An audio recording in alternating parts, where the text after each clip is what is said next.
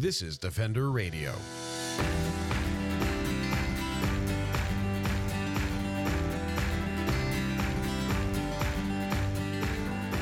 I'm Michael Howie, and this is Defender Radio, the podcast for wildlife advocates and animal lovers, brought to you by the Fur Bearers. Frances Backhouse is a well-regarded naturalist and journalist, as well as the author of several books on beavers, including Once They Were Hats. Though known for much of her work on beavers, Frances has also written about several species of bird, women in history, and is now taking on the fascinating and majestic grizzly bear. Frances joined Defender Radio to have an in-depth conversation about her path from scientist to writer, what she's learned about beavers and bears along the way, and how others can find their own ways to working on topics they're passionate about. A great place to start, and it's likely a question you've heard before, is how did you get to where you're at? How did you become a champion of wildlife, a journalist, a freelance writer, and an author? Like a lot of very impressive titles. Yeah, well, I started when I went to university. I went to study biology, so I have a degree in zoology. And when I finished university, I worked as a park interpreter, park naturalist. There weren't a lot of jobs for biologists at that point. So in the off season, I started writing. I realized I really enjoyed sharing my interest in nature and my love of nature with people during the park interpreter season. And so then I went on to start writing about it. I did later work as a biologist, as a field biologist and environmental consultant, but that love of writing had been stirred up. And so I gradually shifted more to writing. And beavers came along at a time when I was looking for a project and kind of took over my life. Yep.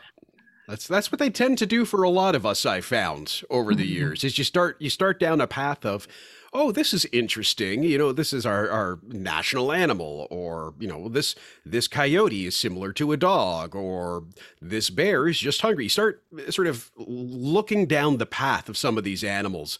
And before you know it, you're cartwheeling down a hill, learning everything about them and getting involved with organizations and policy and all kinds of other fascinating stuff. Is that kind of the same? I mean, imagine you would have had a lot of knowledge walking into it, but that same exciting adventure of, oh, what about this? And you just start with the questions and looking for answers. Yeah, very much so. It really was an adventure of learning.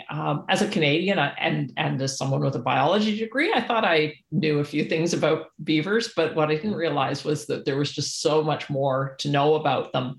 And the really interesting part for me was when I started really exploring, how do we live with these animals who share the characteristic we have as humans of shaping our environment, and beavers and humans are really the two animals in the world that shape the environment most dramatically. And so we don't always see eye to eye on how we're going to shape the environment, and it makes for some really interesting dynamics. And so I think that's, beyond the basic biology, I just got very interested in our relationship with beavers and how we share the landscape with them. Yeah, and that's been the crux of your work. I mean, you've got two books on the subject. Once They Were Hats, In Search of the Mighty Beaver, which is well regarded, and everyone I know, including myself who has read it, loves the book, and it's talked about and bandied about as a book one must read with great frequency. But you've also then got and I'm not sure what the age group for it is, but you've got Beavers Radical Rodents and Ecosystem Engineers, which is, there it is right at the bottom. I'm good at research. Ages 9 to 12. So that fun sort of middle school or up to middle school age group, I guess. And I'm curious, and I ask this largely as a writer. I've not written in this way. My background is news and advocacy, but what was it like to have the breadth of knowledge you do and the experience you do, and then take all of it and put it into this fascinating naturalist book, Once They Were Hats, and also take that same amount of knowledge and passion and write a young adult or a children's book about very much the same stuff. What was that experience like? Because that's two vastly different audiences and ways of learning, I would think. I always find that I gather so much more information than I can fit into whatever platform I'm working in, Yep. Whether it's a book or I did a radio documentary on beavers. I'm constantly having to cut back. And of course, with the kids book for age 9 to 12, they can take in a lot of information, but I still had a limited word count. And so it was a real struggle to decide what can I put in, what do I have to leave out? One thing I loved about doing that book, though, was the visual element, because it's full of photos. And so those pictures could tell a lot of the story as well. Yeah. And, beavers are just such engaging animals visually. So it was fun to be able to incorporate that. They certainly have a lot of personality that is difficult, I would think, to communicate, particularly in, and again, I don't know that age group, but I do know when you're looking at a younger reading audience, there are some strict publisher rules on word count and per page word count and things like that as well. So it is for those who have not looked into it, it at times can be very restrictive in terms of how you write.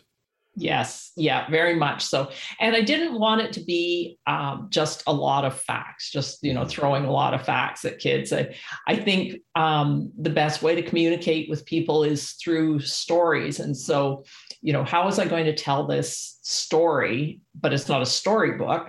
So beavers are obviously a character, but people respond well to human characters. And so I wanted to bring in the human element. And I decided to have short profiles of young people who have been involved in beaver conservation work in some way.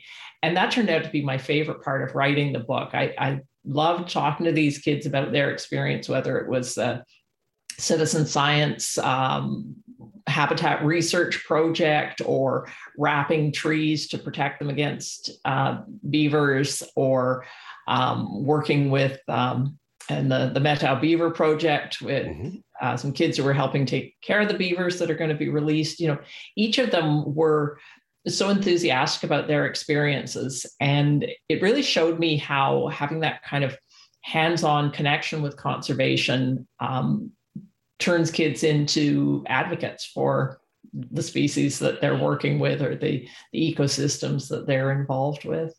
And I just had a conversation today with someone talking about beaver coexistence, which is a lot of the work we do with the fur bearers and policy and whatnot, and the difficulty that occurs in trying to express why we shouldn't do what's always been done and instead look to some of these new solutions. So we talk about flow devices, tree wrapping, coexistence, the gambit of options. And the difficulty is we can tell people day in and day out the benefits and show them the evidence, but it's really showing them the successes that is ultimately one of the change makers. And I think, stories in that regard are such a huge motivator for it. And as you said, when you start educating young people and showing you can be empowered and you can be a part of solutions locally and you can help local ecosystems and wildlife, I think that is a very powerful thing. Not just for a writer to be able to engage in, but then for our species, let alone beavers. That's right. And, kids come to things with fresh eyes. And so, we've had a relationship with beavers that's been the same for a long time, mostly an adversarial relationship. But kids are coming to it with fresh eyes and more open to the opportunity to do things differently. So, certainly there's a lot of adults who are doing things differently now as well. Yeah. But I think sometimes it's easier to reach the kids and get them to see how we can change what we do. And then sometimes they go on to educate the adults. Yep. Well, I will use the reference and age myself slightly, but I remember in the late 80s, I guess, when recycling programs were coming, the Blue Box program was coming out to where I lived. And I think I don't remember my parents talking much about it. And even to this day, my mom doesn't fully appreciate necessarily the program, but I remember as a student being given a little, ruler that explains, well, this is how you recycle and why we recycle and things like that. And a huge amount of the education to get people using this new recycling program came by talking to students and saying, when you go home and when you're at school, here are things you can do. And then parents just going, okay, this is what we're doing now. I think it's got to be similar to how there are a great number of parents out there who know far, far more about Paw Patrol than they ever thought or wanted to, right? Like there are some amazing opportunities in that way. Yeah, that's right. And I also then wonder if it ends up having some kind of influence the way children are able to pick up on language and new ideas, like you said, so rapidly, of giving them this information now in 10, 20, 30 years when they're in positions to make decisions or be adults and be influencing the world in major ways. If not only will they then have an appreciation for beavers very specifically in ecosystems, but that desire to find solutions. Because again, I think that's a large part of that kind of advocacy. It's not just that these animals are awesome and we should protect them, but that there are solutions that require a little bit of perspective challenging or a little bit of pivoting in how we perceive something. I got to think there's going to be a connection that way too. Yeah, very much so. And the other thing about writing for kids that came to me as I was doing it, I wasn't thinking about this going in, but kids are faced with a lot of bad news. Well, we're all faced with a lot of bad news on the environmental front these days. And so I think it's really important to give kids hope, let them see that there are solutions, allow them to feel empowered to take part in making change. And so that was the other thing about showing kids who were actively involved is letting that be a model and an example for the readers that they don't have to just feel despair, but they can feel empowered to try and make change in the world. Because we adults have set them up with a pretty challenging future. And so we need to help them prepare for that future and move forward. And I hope that they will be good decision makers when they get to the point where they're able to be making the decisions. And I think with my weirdly both optimistic and jaded worldview is they kind of have to be better. There isn't really a choice to not be better at this point. That's both right. From choices that have been made for them and where we're at. And away from doom and gloom, onto something. I found this very interesting when we were emailing about setting up this chat. You told me you've been working on a new book, and this is not about beavers. And I, for one, have known you as a beaver writer for a long time. So it's exciting to hear now that you are looking into other things as well. And not that you never did, but could you tell us a bit about the pivot or the new direction you're going in with this new book? Yes. Yeah. So I haven't always written about beavers, but it certainly has been a preoccupation for quite a while. And the new book is about grizzly bears, which interestingly is actually circling back for me, because when I was working as a field biologist, I did a 5-month contract doing grizzly bear research in northern BC. So this is a species that I was interested in and very close to, literally very close to at one time. And so now to be writing about them for kids has been really a fun return to that part of my knowledge, and also learning all the things that, all the new information that's been found, all the research that's been done since I was working on them. So this book also will be for 9 to 12-year-olds. And interestingly, that theme of coexistence really comes up in this one again. Obviously, coexistence with grizzly bears is looks different than coexistence with beavers. Yep. Some different, unique situations that may arise. Yeah, that's right. But again, I think there's a real opportunity to reach kids and say, you can be part of this. Obviously, lots of these kids aren't going to be living anywhere near where grizzly bears are, or even visiting grizzly bear country. But the same things that contribute to coexistence with grizzlies contribute to coexistence with black bears, especially ensuring that they don't become food habituated and don't get into trouble because we set them up for trouble. Yeah. So and then again, it's a really fascinating animal to delve into their lives, and the visual element's going to be great again. Oh yeah, they're such magnificent animals. I've been looking through some of the photos that we'll be using in the book, and the hard thing is going to just be choosing which ones. No kidding. Grizzly bears are one of those animals when you see them, and it's this. There is a magnificence that cannot be described until I think it's experienced. And there's not a lot of things in the world like that, but seeing a grizzly bear is certainly one of them. So it's an exciting subject. I'm curious, we're talking about the coexistence factor being a part of it, and there's obviously going to be a lot of differences. One is semi-aquatic, one is a giant bear, one is relatively small. There's a couple of quick ones, similar color palettes maybe, but in terms of other similarities, or are there similarities in what we look at in terms of coexistence for beavers that could also be applied to bears, or specifically grizzly bears, from what you've read? That's an interesting question.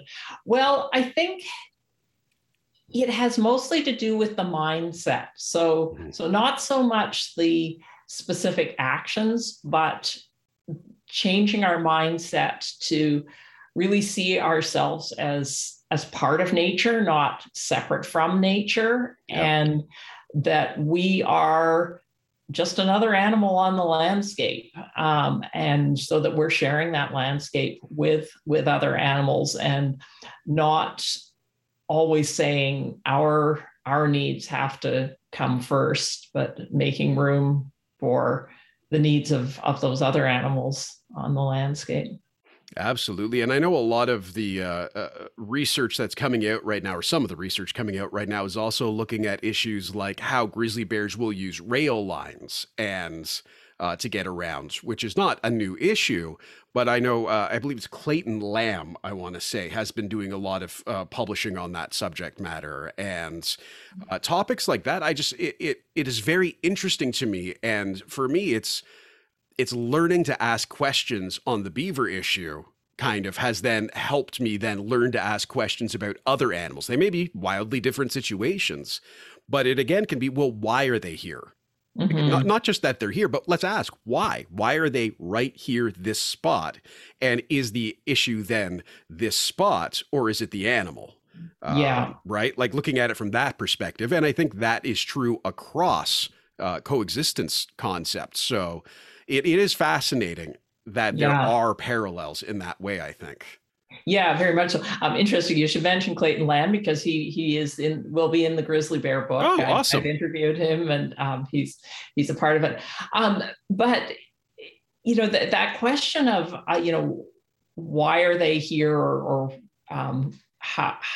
how does this animal being here affect what we do? It reminds me actually that another parallel between the beavers and the grizzly bears is we pushed them out, we killed them off. So we spend a lot of time as settlers colonizing this continent in the absence of these animals. And now where they're coming back, we have more conflict because we got used to not having them there. I mean, this is very true of beavers, but it's also true of grizzly bears in the lower 48 states and southern BC, southern Alberta, where they have made some gains because of conservation efforts. But now, as the number of grizzly bears increases and the number of humans increases, the conflict increases. So I guess thinking back to the fact that the historic numbers were much, much higher. So even as the numbers are increasing, those numbers aren't out of control. They're just barely getting back to what they were. Yeah. And it's interesting how the perspective of that gets influenced so severely. For example, and you may have heard this too, I will hear trappers say, well, we've never had as many beavers as we have now. And from what I know, that's just blatantly false, because we used to have a whole lot of beavers. And we still have not, as you've noted, have not come back to that post-colonization or pre-colonization level. But there is then a disconnect, too, of what was here. And I feel that there must be some valuable lessons in that, in being able to look at, well, here's where we are now, yes, but we need to understand how we got to here, and the fact that we're not in a new situation that appeared out of nowhere. We're in a situation that we have created over the course of the last 400 years. Which, again, can be difficult to offer to the general public, I think. Yeah. In writing for kids, is that something that you're able to take on at all or tackle? Or is it something that, is it one of those, this would be great to include, but hardcore word count? Yeah, no, it was very much part of both of these books, looking at the history of how we got here, looking at the pre-colonial history, what happened as European settlement moved across the continent, and what was the impact of that, and also drawing on Indigenous knowledge of these species and their relationships, and looking at what those relationships were, and in many cases still are, and I think particularly with grizzlies, that's come up for me, is understanding the Indigenous relationship with grizzlies, the ongoing relationship, and the work that's being done by some First Nations on the conservation front. It's really impressive, and I've been really happy to be able to bring that into the book too. Well, that's awesome. I love some of the work, and I know a lot of it's happening in BC. The combination of traditional ecological knowledge and modern sciences, and finding ways to do more by combining them. And I cannot remember who specifically did this, but it was a First Nations or an Indigenous group that assisted, I think it was with the Smithsonian Institute, in using fur catches instead of other more invasive sampling or data sampling efforts. This is a few years back now. So I'm trying to remember titles of a paper I read several years ago, and the last 2 years has felt like 20. So I can't remember, but there are a lot of really cool things like that happening on a pretty regular basis. And it's awesome that there is an opportunity for young people through your writing to learn that not only is this an option, but it is a great way forward. Yes, yeah, that hair sampling. So that's had been done in a number of places in the interior. This is hair sampling for grizzly bears to identify individual bears and get genetic information about them. That's the one. Yes, the lead on that on the coast was the Heiltsuk Nation on the BC mainland coast, central coast. And that's in my book too. Outstanding. I talked to the lead investigator on that, William Husty, and actually his niece was separately involved in some high school work doing the same thing. So amazing. They're both in there. And that non-invasive hair sampling has become a common technique now in studying grizzlies. That was not available back when I was doing grizzly bear research. And it's great because it means less interaction with the animals. And my, non-scientific understanding is pretty much anything you potentially do to influence an animal you're studying will effectively influence your end data or observations as well. And that's why we don't really talk about captive wildlife studies anymore. They're just not overly helpful in a lot of ways. Yeah, that's right. So there's a lot going on with what you've written, and looking back, and you've written about owls and other birds and various other wildlife subjects. Through all of this experience, are there sort of general lessons you've learned that you try and impart through your writing, or subjects or themes that you find yourself coming back to with frequency when writing about wildlife? It varies. It definitely varies with each animal that I'm writing about, or ecosystem. But I think just the more I write about wildlife or write about the environment, I'm just constantly amazed by this incredible world that we live in. Yeah. And we're uncovering new aspects of it all the time. And one of the things I love about being a writer is I get to talk to researchers who've just come out with new research, and hear about it when it's fresh, and they're really excited about it. So I think rather than there being sort of a single common theme, it's more the diversity of amazing stuff that's going on out there in the world. Yeah. And honestly, that is my favorite thing about being a writer too. Again, different paths, but this part of my job where I get to just say, hey, you're an interesting person who does stuff with wildlife. Can I talk to you for 20 minutes? Wow, I just had my voice break like I was 12. I say, can I talk to you for a while? It's a joy to get to learn, and not only learn, it's not just reading, but it's learning from people who are passionate about what they're doing and excited about what they're doing, and getting to partake in that energy that they put out, and then be the one who gets to share their story and be the vessel for that story. It's so much fun. It really is. Yeah, exactly. And I always love it when my research lets me go out in the field with people. That's the best part, to get to tag along and see what they're doing, and maybe help out a bit, and go back to being a field biologist for a few minutes. Yeah. See, I tried doing that, and people got mad at me for just walking around with a microscope in downtown Hamilton and looking at things. Stopping traffic. Excuse me, I need to explore this sidewalk temporarily. Not quite the same. In terms, I'm going to ask you a question that you have likely been asked a million times, but there are a lot of people out there who love what you do, and would like to be able to do similar things, write or create content about wildlife, and often very specifically about a more scientific side of it. So I meet a lot of young people who are going through biology programs, zoology programs, ecology programs, and want to create. And again, I use the phrase create content because in 2021, we're not just writers anymore. Everybody does everything. So, but they want to tell these stories. They want to show people the beauty or the magic in nature that a lot of folks may not see or may not have an opportunity to connect with. Would you have any advice for people who are interested in pursuing that sort of journey that you've been on?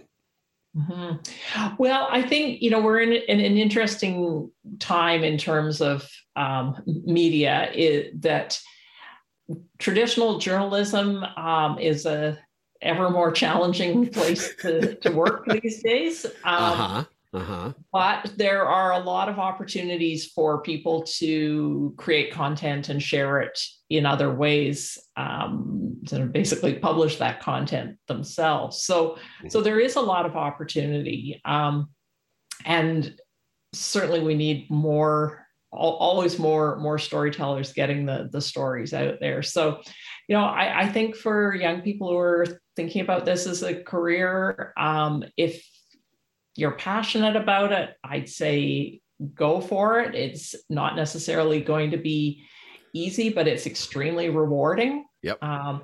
I can give a shout out to the Society of Environmental Journalists, which is an organization I belong to. That's a fantastic resource for people who are getting into environmental journalism, and also great for those of us who have been in it for a long time. So that's worth checking out. And I would say don't be daunted by the obstacles. It's worth pushing through it. Absolutely. There's some questions about the paycheck you might get at the end of the day that are worth exploring early on. Definitely. I think. Don't give up your day job right away. Yeah. But that's the best advice I've ever gotten as someone interested in writing was if you want to be a writer, read and write. Yes. Those are the two steps to being a better writer or getting into writing of any profession is just do it.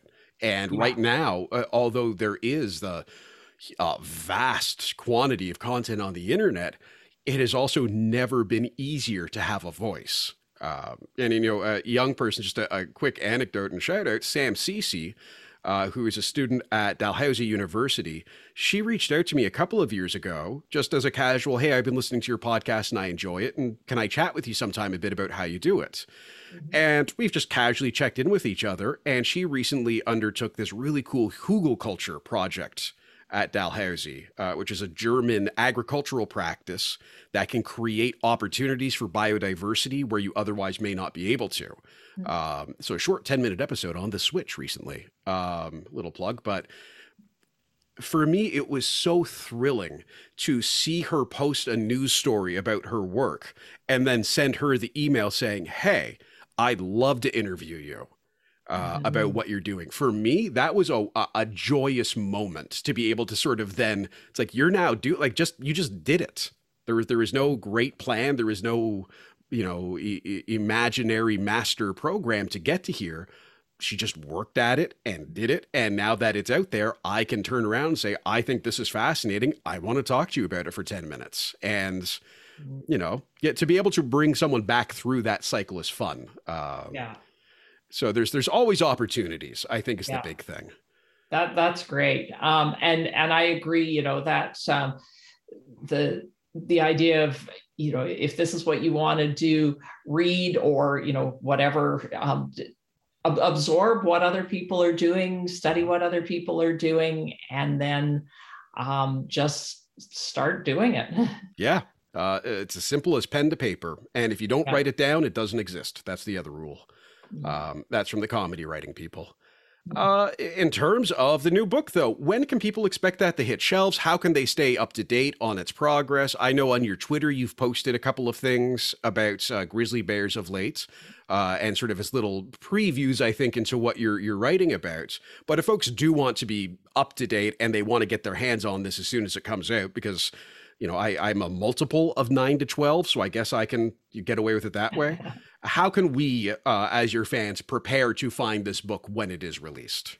Well, a little bit of patience will be required because it's not coming out until January 2023, so we're a little over a year away.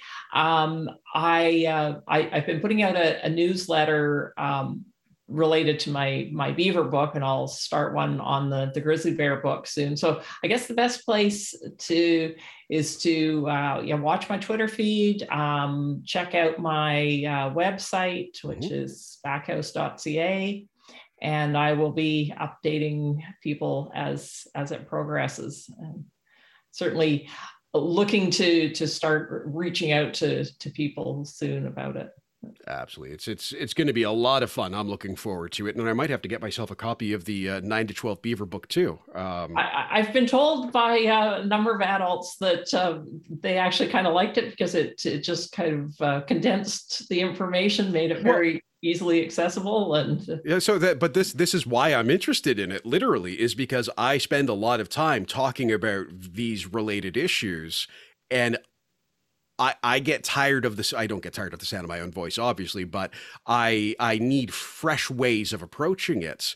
And one of the problems can often be and for the audience, I've got my hands far apart. I've got that much information and that much time to get it across, right? It's a fraction of time compared to the amount of information available.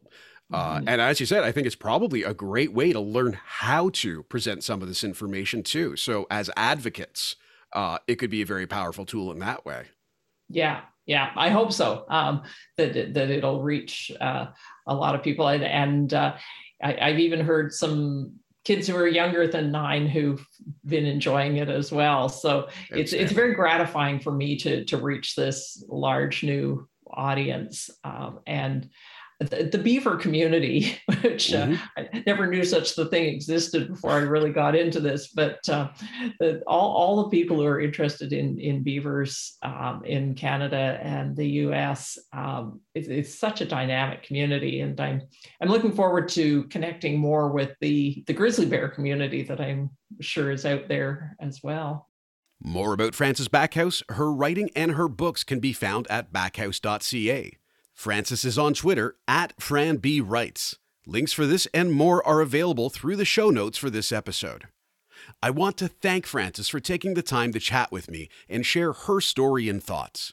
I'd love to hear your thoughts about this episode, writing, and Frances's work. Connect with me via Instagram and TikTok at Howie Michael or on Facebook at the Defender Radio podcast page and leave your thoughts. Remember to subscribe, rate, review, and tell a friend about the show to help us grow. The more education we get out into the world, the better we can do.